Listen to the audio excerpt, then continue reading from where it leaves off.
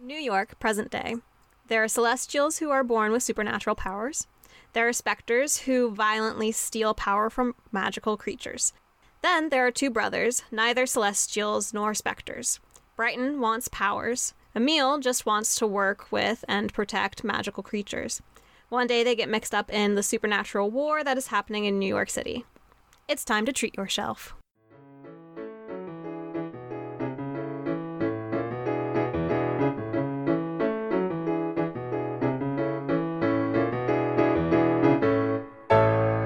Welcome to Treat Your Shelf, a book club podcast where, each month, we read a book and come together to discuss it.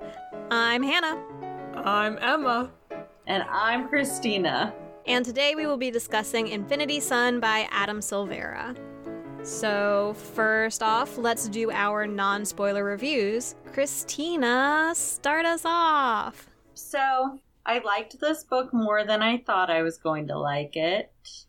It was great. I will say this now, I definitely will read the other books when they come out. Nice. That's my non-spoiler review. Emma, how about you? Emma, who is known for her love of young adult fiction. Yes. Okay, and books in general. I hate young adult fiction. I don't know if I've gone through this before on the podcast or not, but young adult fiction is basically the reason I stopped reading because... So I was too old for juvenile fiction, which isn't true. You're never too old for juvenile fiction. It's the best kind of fiction. But, I wasn't old enough for, literature. And so I would go and look at the young adult shelf and be like, I don't want to read any of this. It looks awful. So I don't like young adult literature. I don't like young adult fiction. It's literature. But you see, the thing is, I may be a 26-year-old woman, but I'm really an 80-year-old man. So, this isn't for me. It's not my kind of book. So this book in particular is just very trite and cliche. It was like watching a rerun of a reboot of, I've seen it before. It's nothing new. It's not good. It's just, I don't know, young adult fiction tends to be very derivative, especially in our post Harry Potter Hunger Games world. So, and I've already forgotten most of what happened in the book, and this book definitely won't age well with all the many references to our modern world. So I didn't like it, but I guess I didn't hate it too much. Wow. Alrighty then. Thank you, Emma, for your words on this book. So for me, I'll say Infinity Son was a quick read. I wanted to know what was going to happen next. I really love short chapters. We've talked about that before on the podcast, about how short chapters are my favorite. And this book had plenty of short chapters, but I actually kind of wished that some of the chapters were longer, that they had taken more time. Yes. Yeah, that they had spent more time on different scenes and situations. I thought some of the characters were great, and then that others were super flat. But all in all, I was intrigued with where Adam Silvera is going with this. And I'll definitely read the other books in this series. Mm-hmm. However many there are. I'm not sure how many there are. I know he's working on the second one right now, but that's all I know. Oh, so it's not like a planned trilogy? I'm not sure, and I keep forgetting to actually search this on a computer. I keep searching it on my phone and then not finding any results. They just keep leading me to Goodreads reviews and stuff when I search how many books are in this series or will be in this series. Yeah. That should have been my question for Adam on Instagram. I know. Yes. How many books are you planning on putting in this series? Jeez. But all right then, so time to get into our spoiler-filled discussion. So, Chapter 1. We are just dropped right into this universe with celestials and spellwalkers and specters and all this terminology. I had to reread this chapter, but I still don't remember what happened in it because I reread it like a week ago. So in this first chapter, we meet Brighton and Emil, who are twin brothers. Brighton makes YouTube videos documenting the lives of and interviewing Celestials, people who are born with powers, who get their powers. It's like related to the stars or something. And Brighton wants them to like sneak into a Celestials party. And Emil's like, no, I don't want to do that. And then chaos ensues, and there's like Celestials that are trying to catch a specter, and then there's fire everywhere. And you don't know why they're fighting or who they are. Like, well, that's, I guess, the first thing that I wanted to talk about before really diving into the story was just the fact that we're dropped right into this universe with all this terminology, and we're expected to pick it up. And how do you feel about that? Bad. Yeah, so my instinct was to flip to the back of the book because world-building sci-fi fantasies like this always have a glossary at the back of the book. And they explain, like, the different terminology. They explain a little bit of the histories a lot of the times and the histories of the civilizations, which, like, yeah, this is close to the present. But obviously, it's a completely different history. But this is no Dune, so they didn't have that. Yes. But yeah, at first I was okay with it because here we have the author giving us a lot of credit and like believing in our ability to pick things up and understand what's going on. But then also just the fact that there weren't just the names of the groups of people, like the Celestials who are born with power and the Spectres who get their power from like blood alchemy or whatever. But then each of those also had their own like groups where I know, that was in so the confusing. Celestials, we've got the Spellwalkers who are Celestials who are like vigilantes, and then within the Spectres you've got the people who are the Bloodcasters or like the one like acolytes or whatever. Yeah, which was very confusing because I wanted them to be called the Spellcasters, but they're the Spellwalkers and the Bloodcasters. Yes. I got them confused several times. Why you gotta make things so difficult?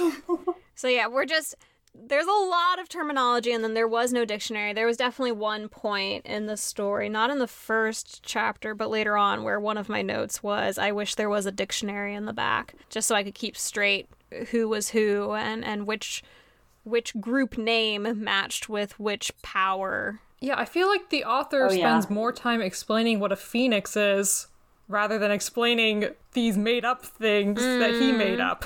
Right. Yeah. Oh, yeah. And I wanted a glossary of all the phoenixes. Oh, that would have been cool. Yeah. Like, I definitely wrote that same note down. So, the beginning of the book kind of just alternates between Emil's point of view and Brighton's point of view. So we can really, like, begin to see how different they are. Honestly, Brighton was like super annoying at the beginning, but then I felt like Emil was annoying in the end. One of my first notes is Emil is bad, but Brighton is worse. Yeah. Oh, wow. Yeah, I disliked Brighton from the beginning, and I continued to dislike him throughout. Because, yeah, I guess the third chapter is when we first get Brighton's point of view, I think. Yeah. And it's where, so they survive all of this big attack. Brighton films the attack, and he tries to, get interviews with the people who are fighting the Spellwalkers. And they're like, yeah, no. Now's not the time. Well, Emil's the one who's like, stop, don't ask them right now. Like, what are you doing? Yeah. We need to just go. And so Brighton, having his YouTube channel, immediately uploads his video, and then the next day he's upset because he's not as viral as he wanted to be. He didn't get as many viewers from it, so he's just like super cranky about that. And yeah, it was hard to like him at all after that. Yup. I was like, this is everything I hate in the world. I hate social media and people who care so much about social media. Like, just stop. Oh, it stresses me out, honestly. Right. Yeah, Brighton was super frustrating from the beginning. And he's just narcissistic. Like, everything always comes back to him. He's always thinking about himself, and he's always thinking about how he's better than other people. Even when he's talking about Emil, his brother, and how he's going to college, he makes a point of calling it the third best community college. Yeah. Like, he makes a point of, like, specifically saying that. He hosts that, like, gathering where he thinks thousands of his adoring fans are gonna come, and then only 7 people show up. I do have that note. Yeah, like 7 people show up. But really only 6 of them were fans. Yes. And one of them was tagging along. But yeah, so he's just super grumpy, and he's convinced that, well, he was convinced that they were going to get powers on their 18th birthday. Like, this is when it's going to happen. We're going to get our celestial powers. We've got this big crowned dreamer constellation up in the sky. Like, we're going to get it. Yes. And then they don't. Yeah.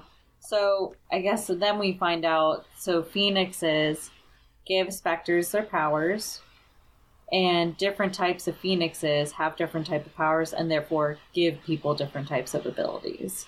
So that's where it would have been nice at the end of the book to kind of see, like, what kind of abilities certain Phoenixes give you. That might have been cool.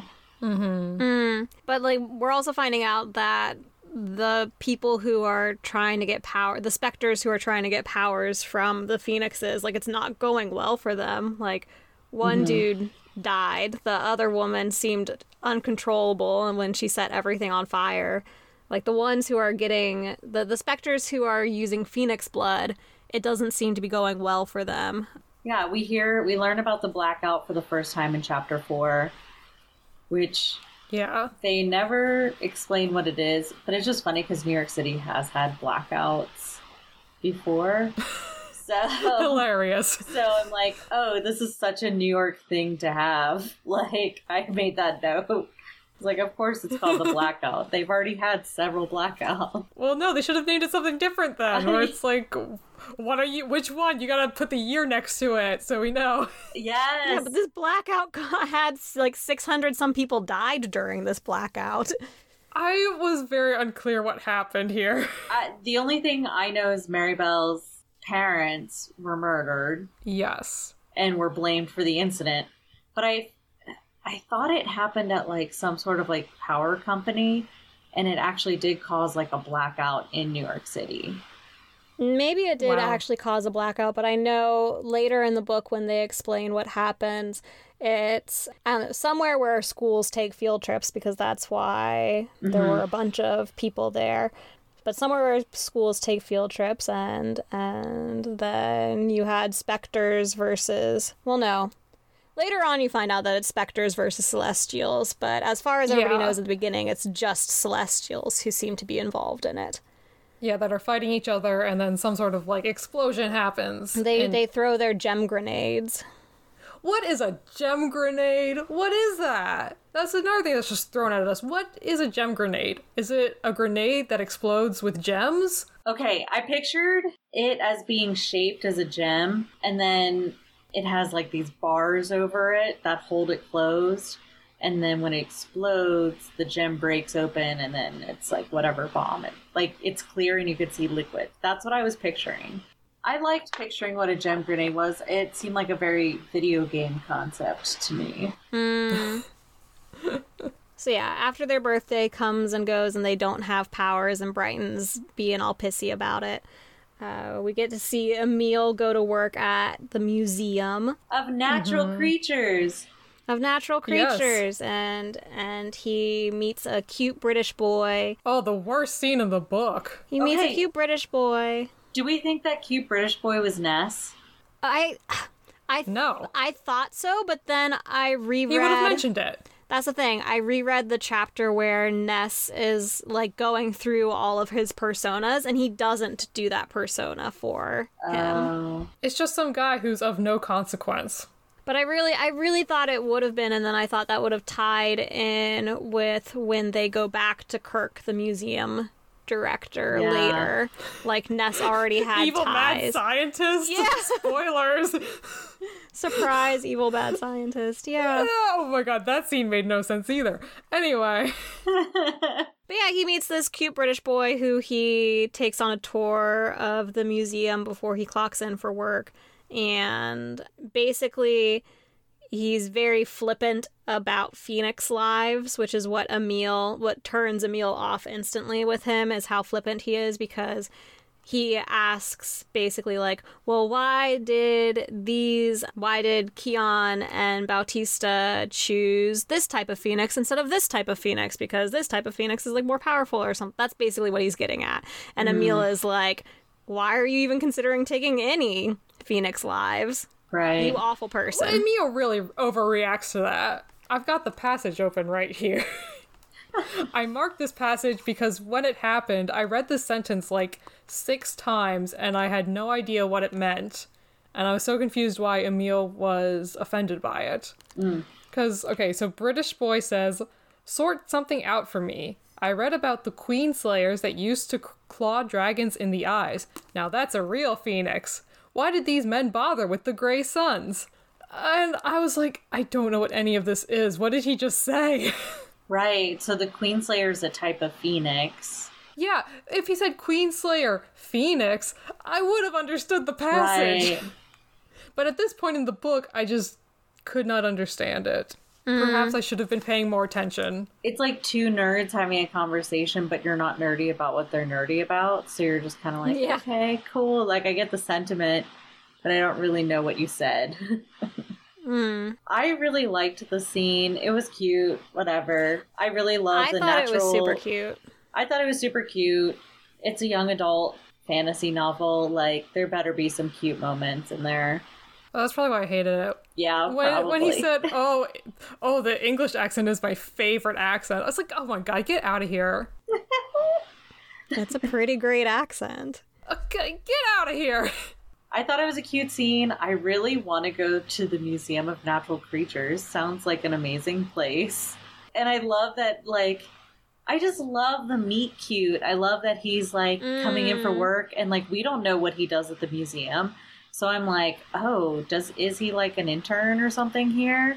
And he just works at the gift shop. I was like, this is so cute. I loved that. I loved that surprise of, like, you kind of think that he must be some kind of tour guide or something because that's what he's doing. He's giving him a tour around the museum. But then it's just like, nope, he works in the gift shop. And he was just doing that because he loves phoenixes so much. Yes. Can we get to the most important chapter, the drug dealing chapter? The drug dealing chapter. But also, before we move on, in chapter 5, the Museum of Natural Creatures chapter, I made a prediction that I still stand by. Brighton's desire to be a celestial leads him down the path of Evil Spectre. And I still think that might happen. Oh. On page 22 of the book, I wrote, wow, is this the beginning of a supervillain story? Brighton is frustrating. Yes. Well, okay, so from the back of the book, I was like, oh, one of the brothers is going to be good and one's going to be evil. But then when I started reading the book, I was like, oh, that's not the case. But we'll see. We shall see. Okay, but then Brighton tries to buy drugs.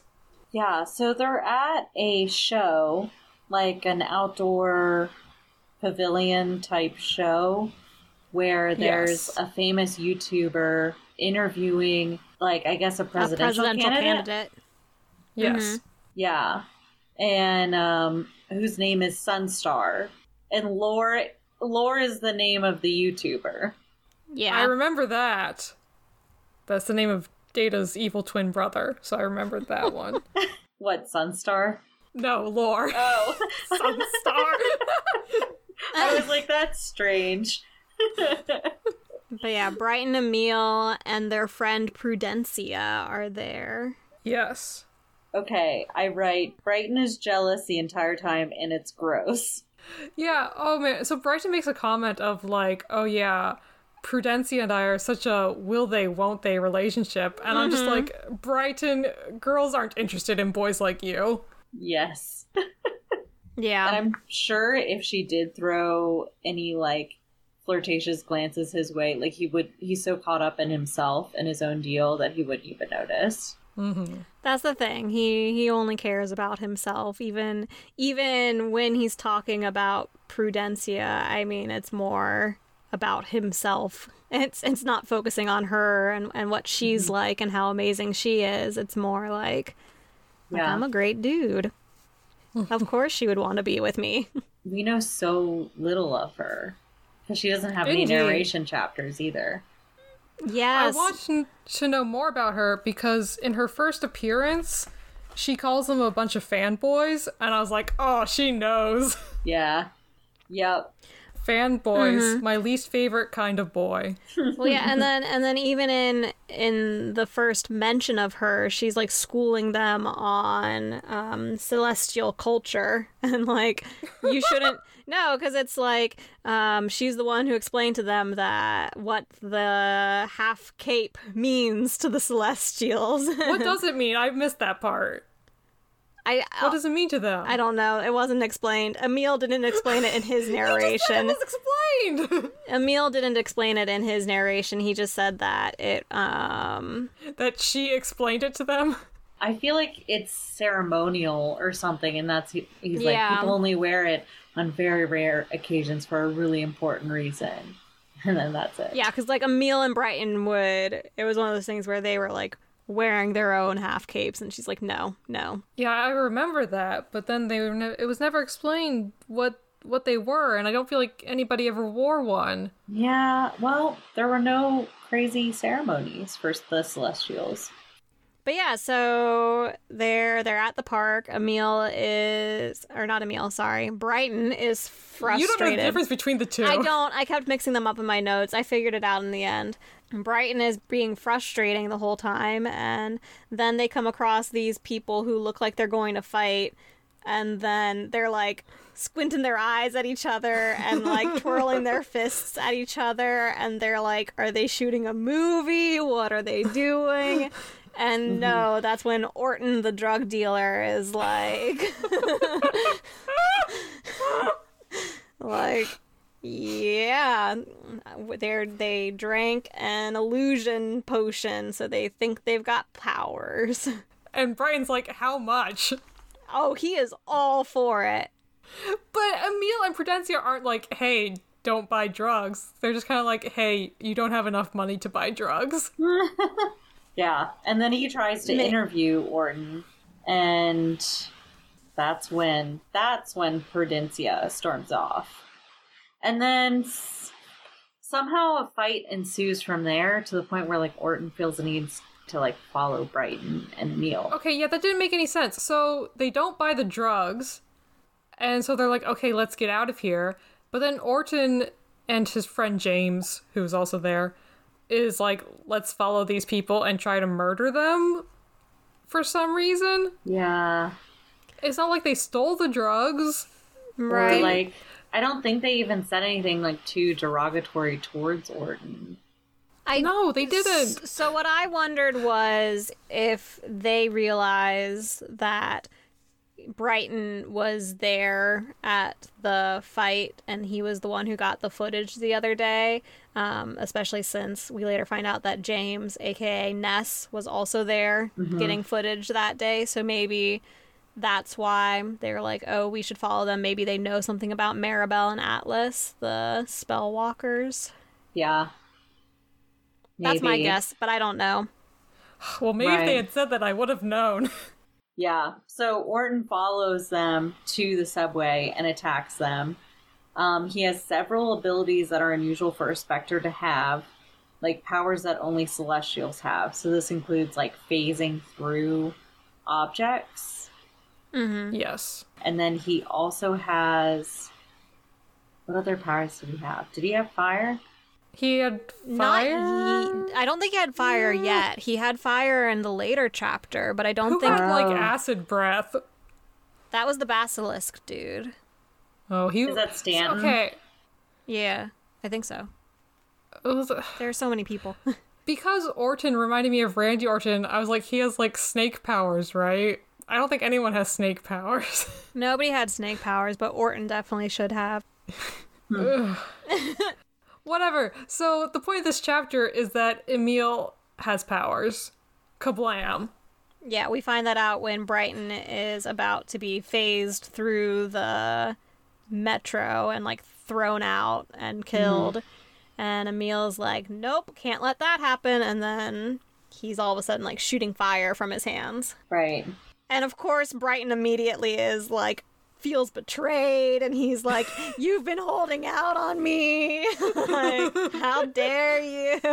Yes. And Emil's like, I didn't know. For chapter 8, all I wrote is a trip to the hospital. So they take Emil to the hospital. Yeah, because Emil passes out. He makes it a little bit, and then he passes out. And eventually Brighton is concerned for his brother, but he really is more focused on the fact that Emil is going viral and is getting followers and is getting famous. And oh my God. Yeah. All those words are so terrible. He's like, and Emil doesn't even care about his followers on Instagram. He hardly even posts. And now he has more followers than me. Yeah. That was Brighton, this chapter. They go to like a special celestial hospital. Yes, they do. And then the next chapter is when we meet Maribel. We get a new point of view. We get Maribel's point of view. So one of the spellwalkers from the very beginning, the beginning fight, and then this is when we get all of the details about the blackout bombing and how she's the daughter of the person who is thought to be responsible, but she's very convinced that somebody else is responsible for it.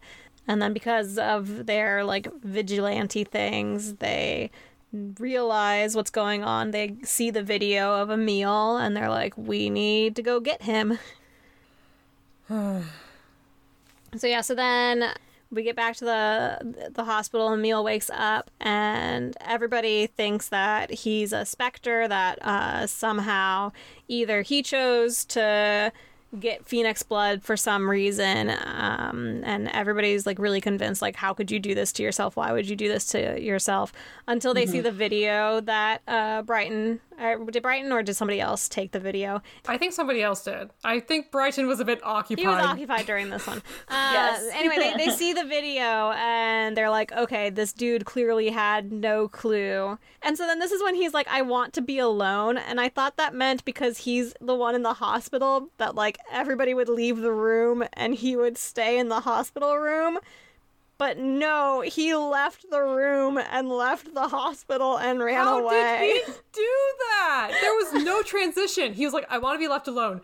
Everybody leaves the room. Next thing you know, he's back at his apartment where he lives. No, he's the one who leaves the room. I'm fairly certain. Like, they're in the hospital, and he leaves the room, and he goes out the fire escape. That makes no sense. I gotta go back. Oh my god, what? Yes. What? No, I marked the page. I marked page 91. I leave the room. But no, I thought, okay. I need a second by myself. I leave the room. Why? What? Yeah. That's what I'm saying. He's in a Why hospital. did they let him leave the room? He's in a hospital, and instead of everybody else leaving to give him space, he leaves his own hospital room and then goes down the fire escape. He's not like attached to an IV, like in a hospital gown. That's why I was really confused. That's my biggest complaint. Okay, I didn't.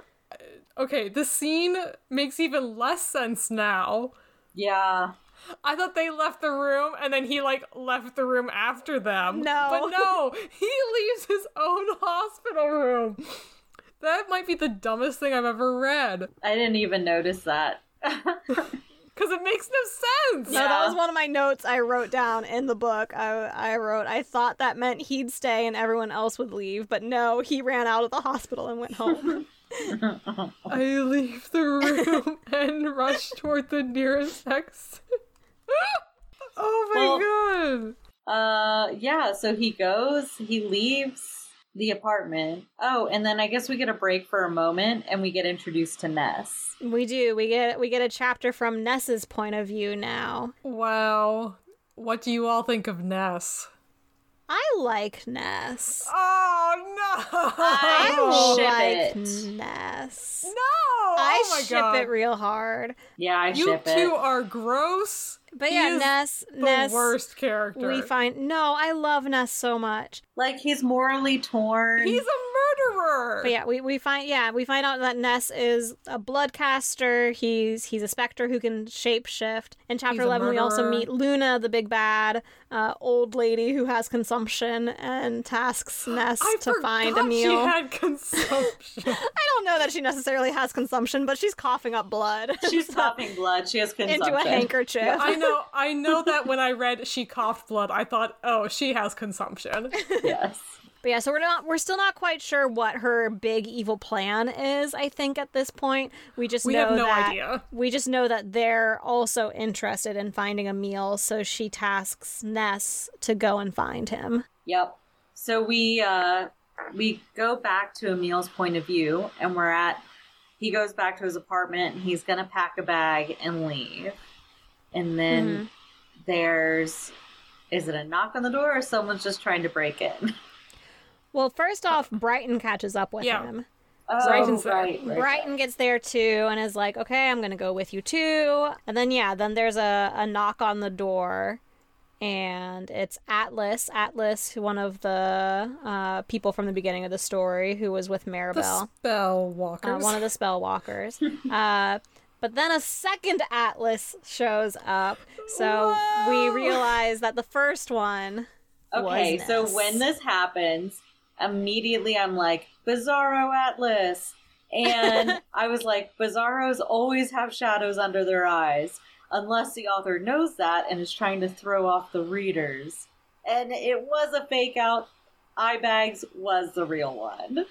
But yeah, because Brighton was all like, yeah, Atlas, remember? Like, I was there the other night. And the first Atlas is like, yeah, no, I don't remember that. And then the Yeah. other Atlas shows up and he's like, oh yeah, dude, like, I totally remember you. Like, Yes, which I thought was so cool because I was like, yeah, okay, I guess Atlas wouldn't remember Brighton. But yeah, that was awesome. I thought that was Oh cute. god. Okay.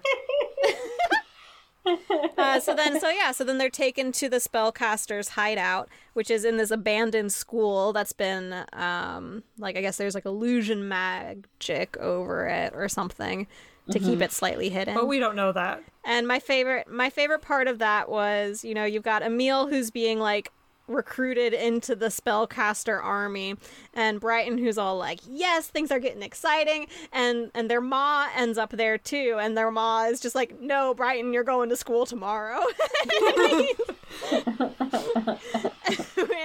which made me laugh. Yeah. But at the end of this chapter, they are attacked by the shapeshifter and a basilisk. Yes, the Bloodcaster? basilisk guy. And then that's when they meet the rare celestial that may have been the one responsible for the blackout, because she can phase through things. Probably where Orton got his power to phase through things. Maybe. I don't know how that works. Like, so was Orton like injected or drank blood from the celestial that can phase through things? Maybe. Huh. I thought don't they know. had ghost blood. They do have ghost blood. Yeah. I don't know. It's unclear. I'm sure it was explained in like a sentence somewhere in No, the it novel. wasn't. It was not Okay, explained. Emma, you say that, but I found a lot of the questions that I had or the problems that I had that they were actually mentioned offhand in a comment or two at some point in the book. I told this to Emma, I started listening to the story because I had run out of things to listen to when I walk my dog. So this morning I actually started re-listening to it, or listening to it for the first time. And in the very first chapter, you even have Emil being like, I wonder if we're adopted. Like, what if Brighton's not actually my brother? Yeah, I remember What if he's that adopted? offhand statement being made at the end. I was like, I'm pretty sure like a joke was made where he was probably adopted or something. Okay, but oh my god. So this book, like, it's very self-aware of these, comic book fantasy type tropes, but then it doesn't invert them at all. So it's not clever. It's just like, oh, you get powers when you're 18. Hey, I got powers when I was 18. Hey, I might actually be adopted. Hey, I am adopted. Like, it's... No, he didn't think that he was the one who was adopted. He thought Brighton was the one who was adopted. Oh, okay. So real inversion of that trope there. I'm just saying, like, that's very specifically, he was like, what if Brighton is adopted? Wow. But then it's not. It's Emil who's adopted, and he's the reincarnation of Bautista and Keon. Yes. Which is at which point when I was like, I need a dictionary of all of these terms. And this is also the chapter where I was finally like, wait, is Adam a wrestling fan because of the names Orton and Batista? Which made me think of like Randy Orton and Dave Batista. Yeah. A real evolution right there. I'm waiting for a Hunter. A character with a sledgehammer. Yes. I'm waiting for a Triple H character. But yes, he is he was a wrestling fan, so it makes sense that there are these names. Adam Silvera, friend of the show, answered Hannah's question. You can't say that, Emma. Not after you've ripped his book apart. Okay, what happens in chapter 15? Because I wrote, Brighton takes Emil to therapy. I had no idea what I wrote. Yeah, so Brighton continues to be narcissistic about everything and is trying to make the situation of his brother having powers into, like, him being amazing and like, Brighton himself being the one who is great and amazing and good at everything. And he tricks Emil into going to a therapy session with the resident healer. Ava. One thing I wrote from chapter 15... that continues to show how Brighton is awful is when he said, end of the day, everyone knows it should have been me, the powers, the past lives. I know. Oh my god, I hate him so much. Yes. I actually thought he was, like, supportive in in that chapter, because he was like, if I can't be the greatest hero this city has ever seen, I'll make sure my brother will, which is still, like, selfish. He's doing it for himself. Yeah, he's doing it for himself, but for Brighton, I thought it was kind of nice. No, yeah, at this point in the book, Brighton is like, okay, I'm really upset I don't have powers, but you know what? I love my brother. I'm gonna support my brother. Mm-hmm. Yeah, he is kind of trying to make the best of it. He's like, okay, we're gonna see this through, and we're going to get this done. And yeah, and so Emil definitely, he's not on board with any of this. He's not a violent person. He doesn't want to be caught up into any war, but he does decide to start training with them, which is when we get the Sky High montage. Friends. Oh, it's a Hercules montage. Oh okay. My gosh, I literally put in asterisk training montage ensues. I wrote, okay, so I wrote both Sky High and I wrote picturing scrawny Hercules training. Yeah! Yes, that's what I wrote. But no, it really was, because you've got the Save the Citizen challenge, which is straight out of Sky High the movie. And out of Hercules.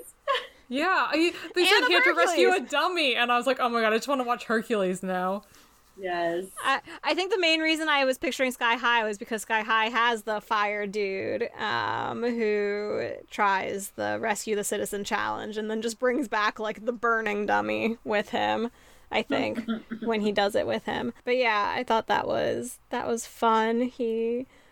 My favorite line in that chapter was, no one would ask a doctor to do a firefighter's job, but everyone's cool with sending a museum gift shop employee after the person who tried killing him. Yes. And I was like, yeah. Especially after only a week of training. Yeah, he gets 1 week of training, and then they're like, all right, time for you to go on a mission. You saved that dummy, kind of. Right. You saved him. We have to go take out Orton. And then they have the nerve to be, like, super critical of him all the time. Yeah. Yes. I'm like, you guys grew up in this. Your parents were Celestials. He has no clue what happened. He didn't drink Phoenix blood intentionally. So he was not planning for this. Like, come on, people. Like, I started to get annoyed with Emil because he just was so reluctant to do everything. But I also was annoyed with everyone else as well. Yeah, everybody was awful. So yeah, they find out where Orton and like these acolytes are, and they go on a mission to get him, and you know, Brighton and Prudencia tag along. Yes, they're just like, we need to film this. Okay, so Brighton I kind of got, because I was like, okay, he's their camera person. He's going to film everything because that's just what he does. But I was really confused about Prudencia, this just random person who hasn't really done much of anything at all, just tagging along. Thankfully that is like explained later, but I was just like, why is Prudencia there? I just was like, I pictured, I was like, okay, so we don't have a ton of backstory on anyone in this book. Like, I think they're just 3 really close-knit friends that do everything together. Mm. And that's just how they do it. Right. I don't know. And, like, they just refuse to be separated at a time like this. Mm. But yeah, so it's during this face-off when we do see Orton with Phoenix Fire. I think for the first time, I'm not sure that he had Phoenix Fire, or at least he didn't use it the other times that they met with him. But then, as has happened with other Spectres who have Phoenix Fire, he just kind of catches on fire himself and dies. Orton defeated. He burns up and dies. It's called Burnout, and it was said so casually that I thought it must be a thing. They're like, oh yeah, he burned out. And I was like, what? What is that? Is that like the blackout? Maybe. No, it just, his own phoenix flames that he's consumed have now consumed him. Okay. But yeah, so then after all of that, we've got Brighton who is like, I've got a brilliant idea. I can be amazing, just like all of you can be amazing. I'm going to be your PR person. I'm going to get the public to really like the Spellwalker's image. You haven't had the best image lately, but I'm going to fix it. I'm going to interview all of you and put it online, and I'm going to make you all look good. Yeah, they created Spellwalkers of New York, a play on the real-life humans of New York. Yes. Not as successful. No, not at all. But Brighton is excited because he is gaining a lot of followers and a lot of views through this. So Brighton is feeling good about himself again. I wrote for chapter 19, Brighton, living the dream. He's on the up and up. He's feeling good. But then we're brought back down with a Ness chapter. I love Ness. You're disgusting. So we get a Ness chapter where Ness and the Bloodcasters and these acolytes, they go to steal a Hydra because apparently they need a Hydra for whatever the big bad plan is. And which we still don't know what it is. We're still not sure at this point. And it's not going great for Ness. He gets cornered and he drops his transformation. And the dude that he's fighting with recognizes him, at which point I guessed Senator's son, because that was the only well-known person that we knew who was supposedly dead. And I was like, that's my guess. I didn't even bother guessing. Yeah, for that chapter I said I don't know what happened. I don't know what was going on at the time in my personal life, but I just did not understand what happened in that chapter. No, a lot of the action chapters, I was like, I do not understand what is going on in this action scene. It's too fast. The action was a bit hard to follow. But yeah, so then we go back to the Spellwalkers, and we've got Maribel and Atlas who go to investigate. They heard about the Hydra snatching incident. The Hydra heist, if you will. The Hydra heist. And they go and they find an acolyte who seems to have been left behind, Hope, who just immediately tells them everything and is like, the Hydra's at the fighting arena. Like... Mm-hmm. Okay, so for this, I pictured like a Pokemon battle where it's like that huge like court and everyone's sitting like protected on the outside, but like there's a cage instead of like a glass wall or whatever. Right. That's what I was picturing.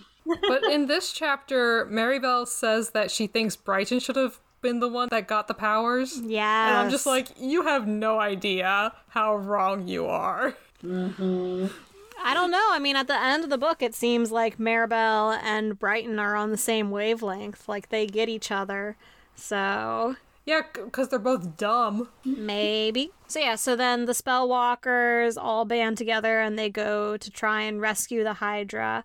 And they fail spectacularly at rescuing the Hydra. Yeah, what happens in this chapter? This is even more confusing than the Hydra heist.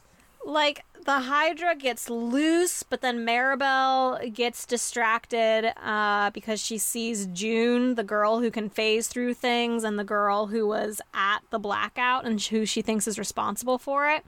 So she and Emil, like, corner her, and Maribel's, like, attacking her and getting ready to kill her. And Emil lets her go. So, like, at this point, we're not even really focusing on the Hydra anymore. I can't remember. I just know that they don't rescue the Hydra. That the Hydra ends up being back in the hands of the Bloodcasters. But yeah, so Emil lets go of June before Maribel can actually kill her. But instead, they do capture Ness, who indeed is Eduardo Iron, the son of the senator, who was supposedly killed. Yeah, so we haven't really talked about how there's an evil senator in this book.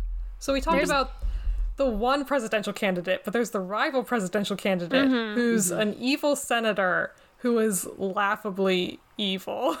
The one who is super against Classic. Celestials. Yeah, he's and like, I hate Celestials. has been running on a campaign of hate towards them ever since his wife died, and then later his son supposedly died, and... Yeah.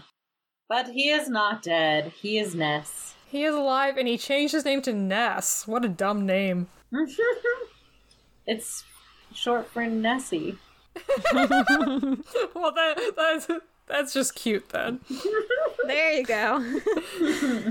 So then Ness is, like, thrown into a closet and is interrogated by Maribel. Or at least Maribel attempts to. Yes. But Ness isn't going to talk to anyone except for Emil, because Emil is the one who's, like, not actively trying to kill him, and because they keep running into each other. It's fate. Yes. It's cute.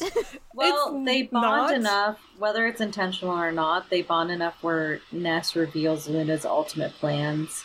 She wants to make Reaper blood, which is a combination of Hydra blood, Phoenix blood, and ghost blood. But the ghost blood has to be blood of a relative. Yes. The blood of a relative who died in a horrendous murder, I think, actually. Yeah, like in a horrendous way. No, it just has to be a ghost with ties to her bloodline, but in order to become a ghost, you have to have died in a horrendous way. Yeah. Yes. Okay. The Phoenix blood has to be Phoenix who is on its first life cycle, so one that has never been reborn before. And the Hydra blood has to be blood from a Hydra who's never lost a head before.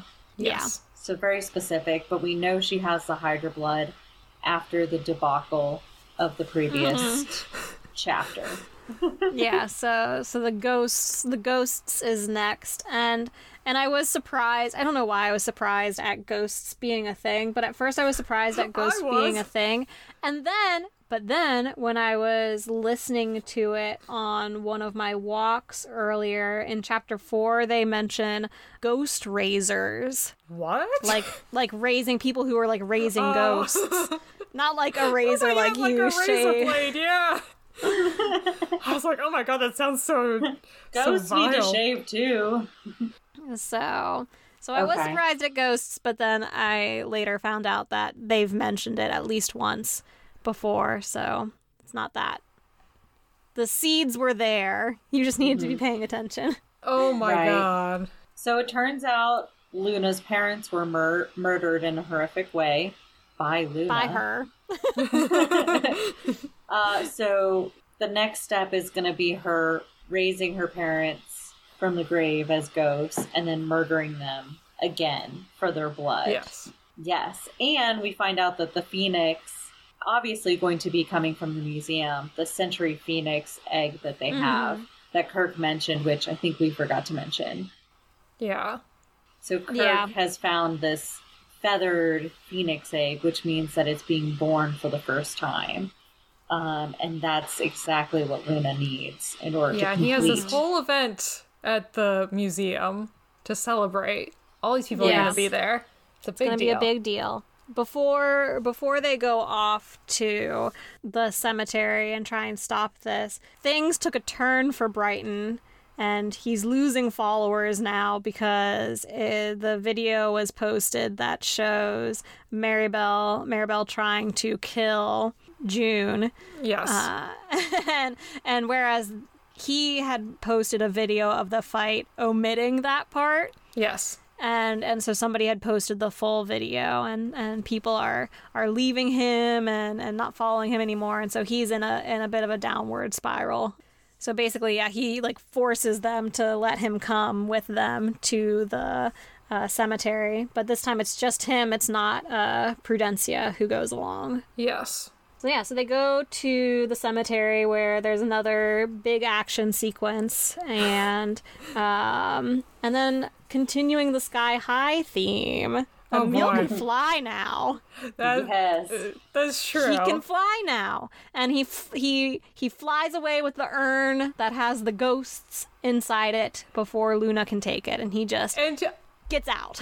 abandons the fight. Everybody's He there still abandons the fight. fighting, and he flies away. To be fair, getting the urn away was the objective. Oh, they learned from the Hydra fight that went wrong. Like, we didn't focus on our objective last Yeah. time. So this time, we should just do that, and then whoever does that leaves. Maybe. But yeah, he leaves, and then Brighton ends up being captured, and Yeah. everybody else gets away, but Brighton is captured. And he's still, even in that chapter where he's being captured, he's like watching Emil fly away, and he's like, oh, I bet he knew he could fly, and he was waiting for like the perfect time to like show off his Yes. abilities. How dare he? How Like, he's not even mad that he left him. No, he's mad that he's like, how dare he wait for the perfect time to show off his cool powers and try and Yes. look amazing. Brighton's the worst. I mean, and then he picks up a wand that, like, an enforcer uses and tries to use it on Luna, who's, like, obviously the one in charge on the bad guy's side, so she's obviously got ways to get around being harmed by a wand. I thought it was... Okay, we haven't talked about wands yet. Oh, yeah. Yeah, there are wands. Why are there wands? They're like, instead of guns, they have wands, because it seems Why like can't they anyone just be can pick up a guns? wand and use it. So Yeah, they're just like it's- laser it's- weapons. It's something that anybody can use, and I think it's because another group of people that we have that I don't think we've really talked about are the enforcers, which are like the police officers who oftentimes they use the wands, and I think it's because oftentimes the enforcers themselves aren't powered individuals, so by having the wands that have the properties or like the powers of certain powered individuals or celestials, it kind of evens the playing field. Though yeah, it is kind of like, I mean, a gun would But do why the same is it a thing. Wand? Like, that's the question. But yeah, so then Like, Ma and everyone learn that Brighton was kidnapped. Like, Emil gets back to the hideout with the urn, and then everybody else returns. And Ma has like a heart attack after finding out that Brighton. Ma is just really pitiful this entire book. yes. Oh, she really is. I feel so bad for her. I also wrote, like, I feel like kids in movies and books are, like, way harder on their parents than people in real life are. Like, Emil really lost it and, like, got angry at her when he found out that she was adopted. But, Yeah. I mean, she never made him feel unwanted or unloved. Like, he thought Brighton was the one that was adopted. You know? So I felt like it was kind of unfair for both of them to be so mad at her. I felt bad for her. I'm like, she's just a normal human being dragged along through this. She's doing her best. Yeah, she just lost her husband. And she's a very anxious person, and she's thrown into this very anxiety-inducing situation. But yeah, so at this point, with Brighton captured by the bad guys, I wrote down, will this be Brighton's heel turn? This be the time when, in wrestling terminology, will he have his heel turn? Will he turn to the villain side? I thought the villains were going to be like, oh, Brighton, you want powers? We can give you powers. Yes. Join us. Yes. Yeah, I thought that too. But yeah, they don't even tie him down because they're like, you're just a puny human and we're all powerful. Like, we don't need you to do any precautions because we can take you on. And he takes a potion. Just takes a potion. I like, assuming that, you know, he's in the like alchemist's lair, it's going to be some kind of potion that will give him some kind of creature powers. Not sure what, but it'll give it to him. And so then he has these like lightning powers and he just straight up murders people. Yes. And then you find out that it was that illusion potion drug that Orton was trying to sell at the beginning of the story. That did get me. I was like, oh man, for some reason I really thought he had just killed the main bad guy. I know. I was like, oh my god. It got me. Yes, it got me too. I was like, oh my god, he just killed Luna and Dion. Like, so fast. But yeah, I mean, he turned to murder real quick. Like, real bloody murder real quick. Has no and I was like, qualms about murder. Everyone else is hung up and has qualms about murder, which I also was like, okay, maybe realistically everyone would have qualms about murder, but also like, this is a war. And like, the other people are clearly going to murder you if you don't murder them first. Right. How do you expect to win this war?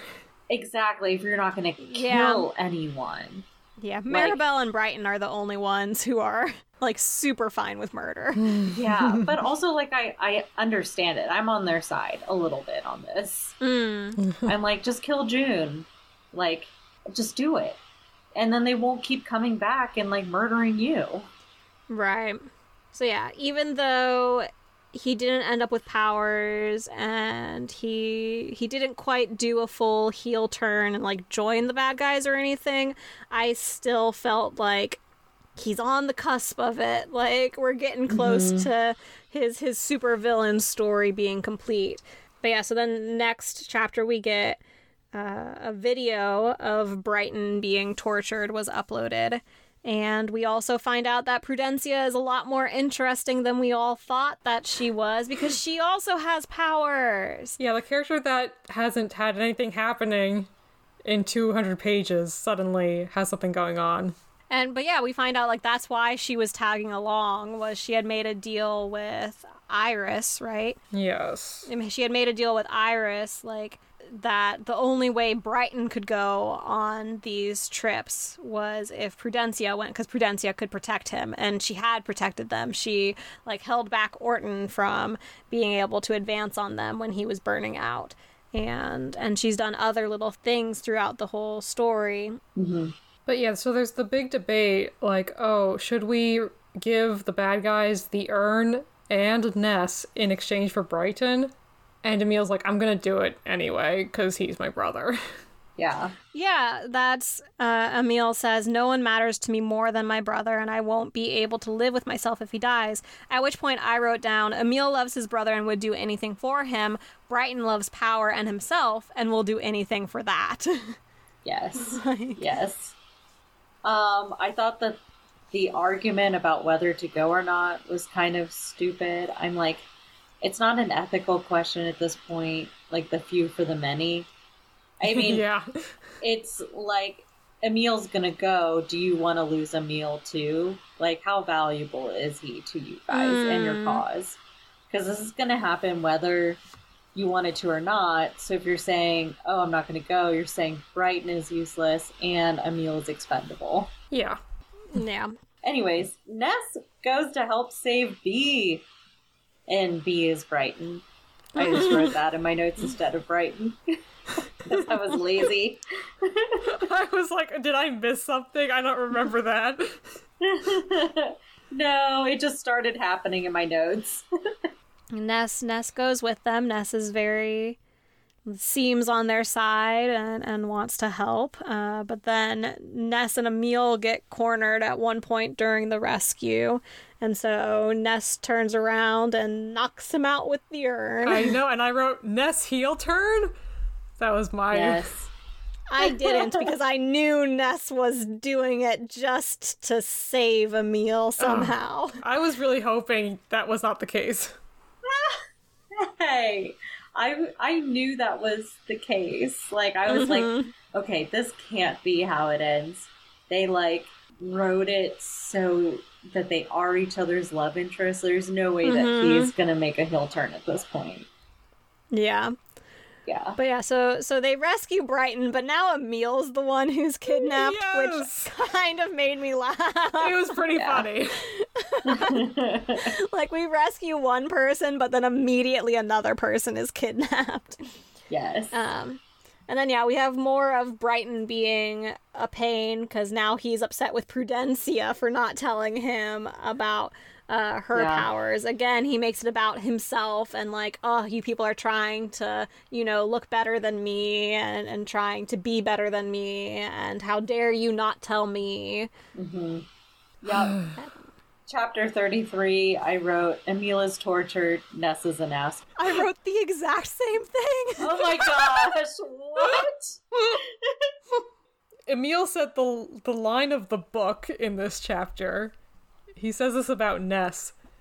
Dude straight seduced me. Yes. And I said, you seduced yourself because you went into his room and was like, here's my life story. Like, he just wanted to eat the pancakes you brought him, but you had to tell him everything about yourself. They told each other everything about themselves, Yes. Emma. Oh, They my both God. opened themselves up. They have a connection. Oh my God. And then, yeah, I wrote torture scene for some reason. But yeah, so Emil is being tortured. So Luna's there, Ness is there, and Ness is given is it the Infinity Ender? Yes. The blade that can really do damage to phoenixes. We've already seen earlier that Emil can kind of heal from things very quickly. But with the Infinity Ender, that wasn't happening. And they talk about how he's going to be sold to somebody, at which point I was like, is it the museum dude? Because that's the only person I can think of who it could be. Man, you had this book down. I did. I'm really proud. That's why I like writing down my guesses and then being proven correct. Yes. And then the next chapter, all I wrote was Ness is angsty. Yes. That's all I wrote. He's bullied a lot of people, is what I wrote. Yeah, he's a bully. He's an awful person. That was that chapter. I don't think he's an awful person. I think he's What is good about him? He's lived a tough life. I think he was raised by an awful person. He was raised by an awful person, and he's trying to break free of that. And when he was breaking free of that, he ended up with another awful group of people. But he's still, even when he was at the Hydra heist, he didn't want to kill anybody. He's along But with he Emil did. He did, but only because he was recognized. Oh, and that makes murder okay. I don't know. When you're trying to hide from a father who you later on find out tries to kill you, I mean... Hannah, your past does not excuse unethical or immoral behavior. Yes, it does.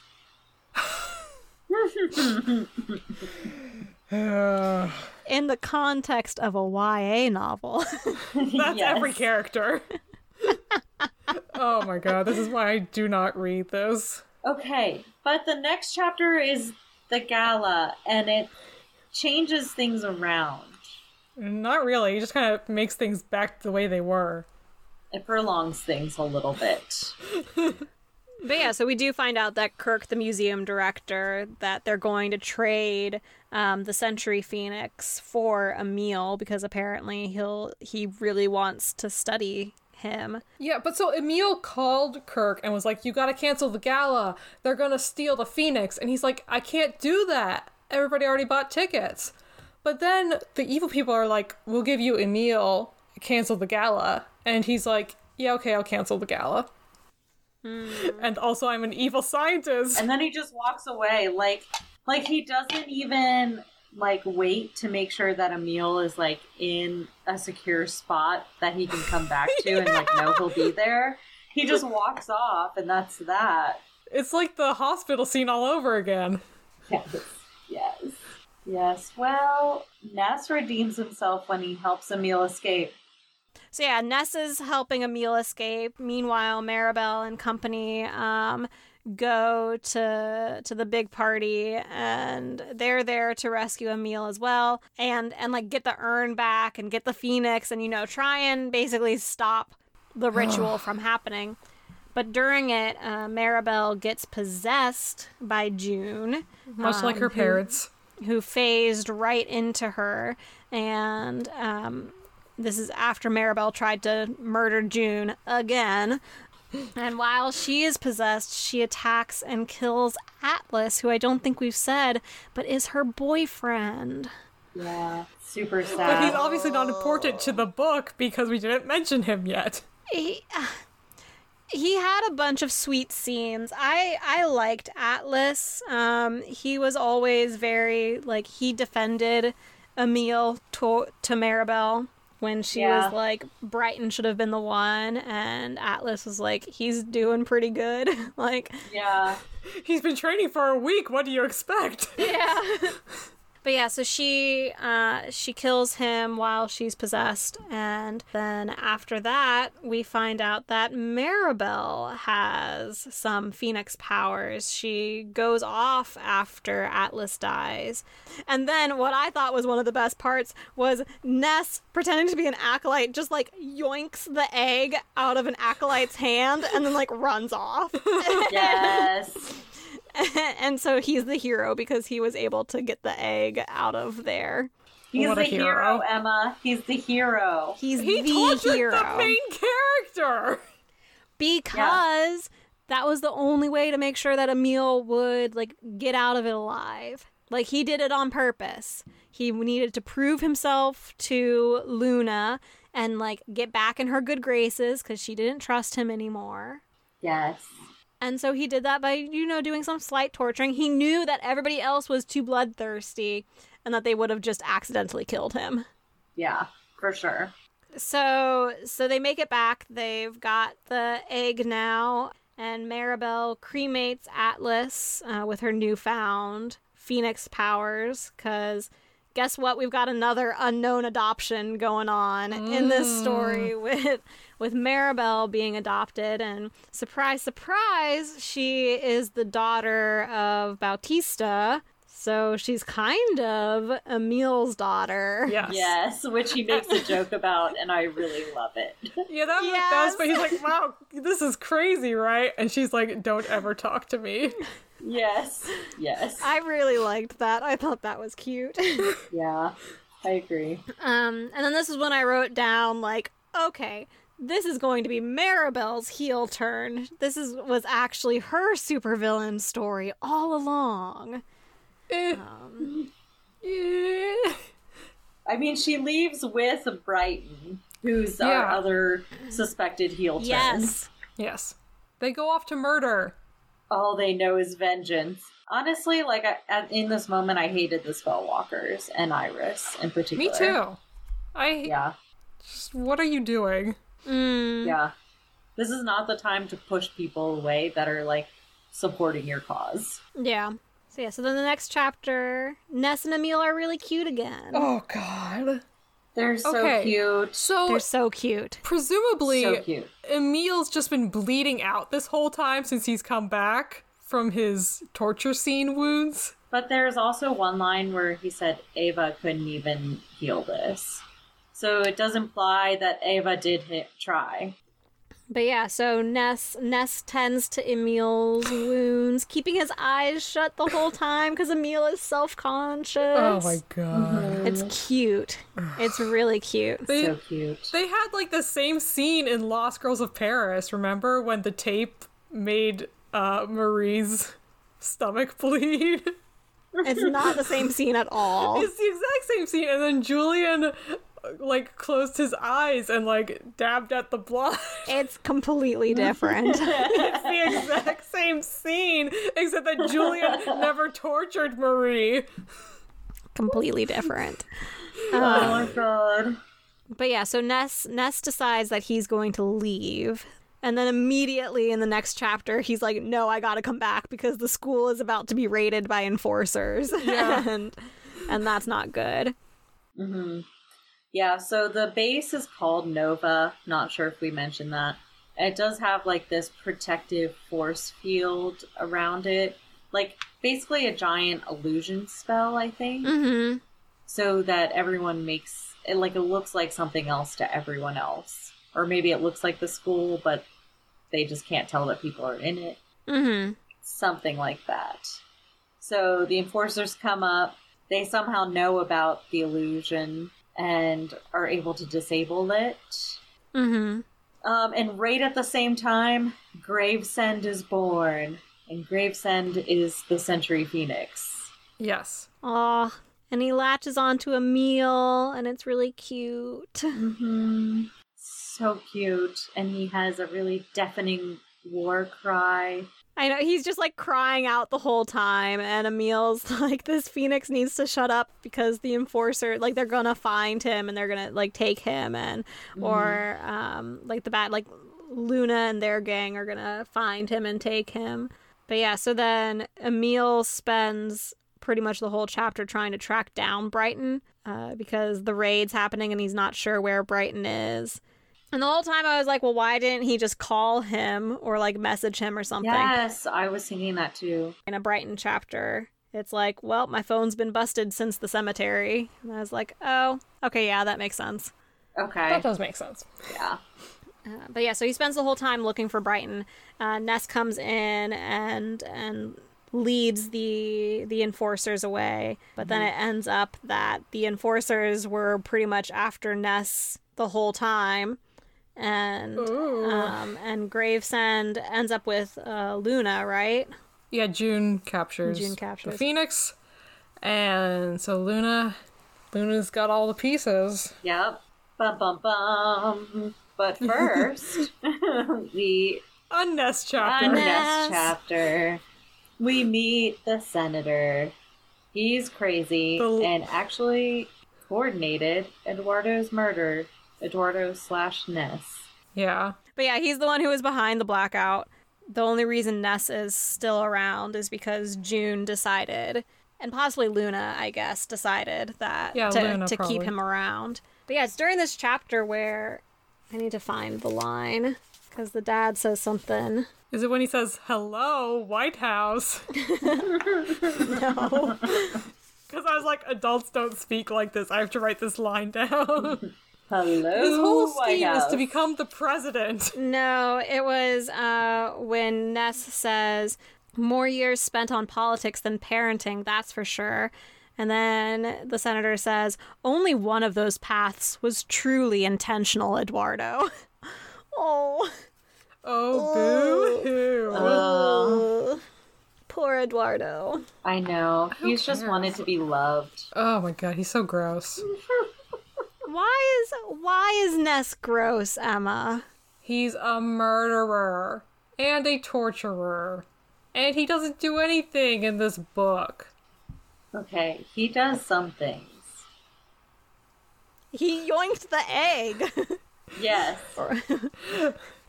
How's that work out? He's delayed some things from happening that inevitably happened. So we find out that the senator is going to take him to the Bound, which is an island off the coast of New York. And it's like a prison specifically for Celestials. So it's like the Rikers Island, but for Celestials. Possibly is Rikers Island. Possibly. Yeah. But that's where we're left off with Ness for this novel. But yeah, so then we get to the conclusion, and the good guys both like win and lose. Poor Gravesend is just killed in Emil's arms. Yes. Well, so Emil's like, I gotta kill Gravesend, so that way Luna won't get the blood, because somehow if I kill the Phoenix, there will be no blood? What? Yeah. I don't know. I don't think he was actually going to kill Gravesend. Yeah, but he really thought about it, and he thought this is the way that Luna won't get the blood. Mm-hmm. But yeah, so Gravesend is is killed in his arms. The potion is made, but then Brighton and Maribel step in and they stop Luna, and then instead Brighton drinks it while Emil is just like bleeding out at his feet. Yeah. And that's the end. And that's the end of the book. And that's Brighton's heel turn. That's his heel turn. Yes. I don't really feel like there was much build up to him wanting immortality. I feel like that's a bit, like, I understand he wants powers, but I feel like immortality is a big step beyond that. Right. Well, I think he also is thinking, well, Emil is basically immortal. Yeah. He dies, Exactly. he gets to come back. That's not fair. I want to be Exactly. powerful. I want to be the most powerful. And this is his way of being the most powerful. Exactly. Yeah. Like, no matter what it means, like, he might not want to live forever, but if he's the most powerful, he's going to do it. And I totally suspect he wants to live forever. Oh yeah, especially after learning about Emil and his powers, he definitely wants that. Mm-hmm. But yeah, so I think, like I said in my non-spoiler, I think some scenes could have used a bit more time. They could have been more fleshed out. But I think this book was a lot of setup. Mm-hmm. And I'm curious to see where. That's always your excuse for things. Well, it was a lot of setup, and I'm curious to see where they go from here.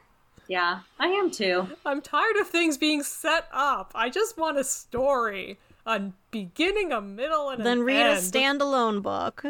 Don't read a book that's part of a series. But, like, the Harry Potter books were standalone, kind of, but it's just the same characters each time. Each year is, like, a different thing happens. Yeah, that's true. Harry Potter is a really high standard, though. Okay. I liked it, Hannah. I thought it was a good read. Nothing too serious. I thought it was enjoyable. Agreed. All right, then. So before we close out the episode, let's talk recommendations. Emma, let's start with you. What do you have to recommend?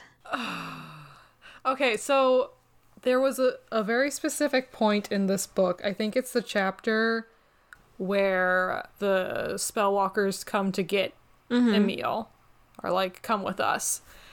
And I was like, oh my god, I've got it. This book is exactly like that show you made me watch of Shadowhunters. Oh, yeah, the Cassandra Clare books. Which is already based on a bad book. That book series it's another one of those. It's a really quick read. I didn't make it all the way through the series, but that was more just because, like, I don't know, I just didn't get the book from the library anymore, and then I moved on to other books, but not because I don't want to finish it. But anyway, it reminded me of that show, which was a terrible show. The show wasn't great. The book is a lot better. I highly doubt that. I mean, the TV show doesn't set a huge bar. The book is way better than the TV show. Fight. So you don't have a recommendation. Instead, you had a comparison to a terrible thing. I've done it before. That's half my recommendations are like, it's like this, but I hated this, and I hated this. I mean, that's kind of helpful because someone who actually liked this might like those books. So you're saying don't read the Cassandra Clare City of Bones books. I'm saying instead, Google Cassandra Clare bullying and read about that, because that's a fun read. What? Emma, are you starting more fights on this podcast? What? I am writing that down, though. And it's written down. I have some recommendations. If you liked this, I think you should read The Ninth House by Leigh Bardugo. It's pretty good. I think it's better than this novel. Well, I don't know. It's kind of on the same level. They're both... Well, The Ninth House is supposed to be Leigh Bardugo's first adult fiction novel, but she usually writes young adult, so it has that same feel to it. Magic users, fantasy, supernatural, YA. And I really enjoyed that book. I might have enjoyed it a little bit more than this one, just because it was more about, like, witches. And that's more up my alley. but both kind of good on the same level. But I recommend that novel for sure. I mean, there are a lot of good YA novels out these days. There's Curse that just came out, and I think that was Cursed by Tom Wheeler. So I would also recommend that one. That one's kind of like a different version of Arthur in the Stone that follows the water nymph Nimue. Nimue? Nimue! I was like, how do you say this word? Because it's Nimue. I was calling her Nimue the whole time. Nimue. Yeah. Go ahead, Hannah. Okay. So I've already recommended Adam Silvera's other books on this podcast before. I do think that his other books are better than this one, but I still enjoyed this one, and I'm going to read the rest of the series. But I would say check out his other books. And then another book that I had to recommend is The Warrior Heir by Cinda Williams Chima. And so it's one of those series where each book, or like every couple of books, has different main characters. It's all set in the same universe, but it might not have the same main character from book to book. And so I really, really, really love the first book, The Warrior's Heir, and I'm fine with the other books. I haven't finished the series yet. I still have one more book to read, but the first book, it's very... Now I'm like trying to remember. Okay, this book is so old, it has a Borders tag on it. Yes, amazing. But anyway, it's about this kid named Jack who has had a scar over his heart for a long time, and one day he finds out that basically he's magical, and that these people, they have like special stones in their hearts that determine what type of magic they can have. And so it's his journey of finding out that he has these powers and what he does with these powers. And I don't know. I really enjoyed this when I was younger. I definitely read it at least 2 times. So I would recommend definitely this first book. And then if you're into this book, then possibly continue with the rest of the series. Though again, I don't know for sure because I haven't read the last book yet. Nice. So it could have a terrible ending. I don't know. Right. But again, since it features like different characters each time, it's fine. So, what are we reading next time? Okay, I hope you're all ready.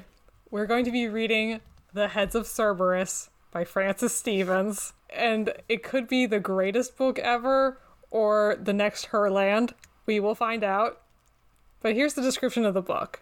Philadelphia, 1918. 3 friends, Viola, Robert, and Viola's brother Terry, discover a mysterious powder that transports them 200 years into the future. The Philadelphia of 2118 is no longer a bustling metropolis, but instead a completely isolated city recovering from an unknown disaster. Citizens are issued identification tags instead of having names, and society is split between a wealthy, powerful minority and a downtrodden lower class. The position of supreme authority is held by a woman, and once a year, she oversees competitions to the death to determine who rules alongside her. When Viola, Terry, and Robert are forced to take part in these strange and deadly games, it'll take their combined wits for them to escape this strange world and return home. Nice. So this was written in like 1915 or something. So I'm excited. I think it's going to be good, but I know it's short, so... Thanks for joining in on our discussion. Check out our Instagram account at Treat Your Shelf Podcast. We'd love to hear from you there. And until next time, don't forget to treat your shelf.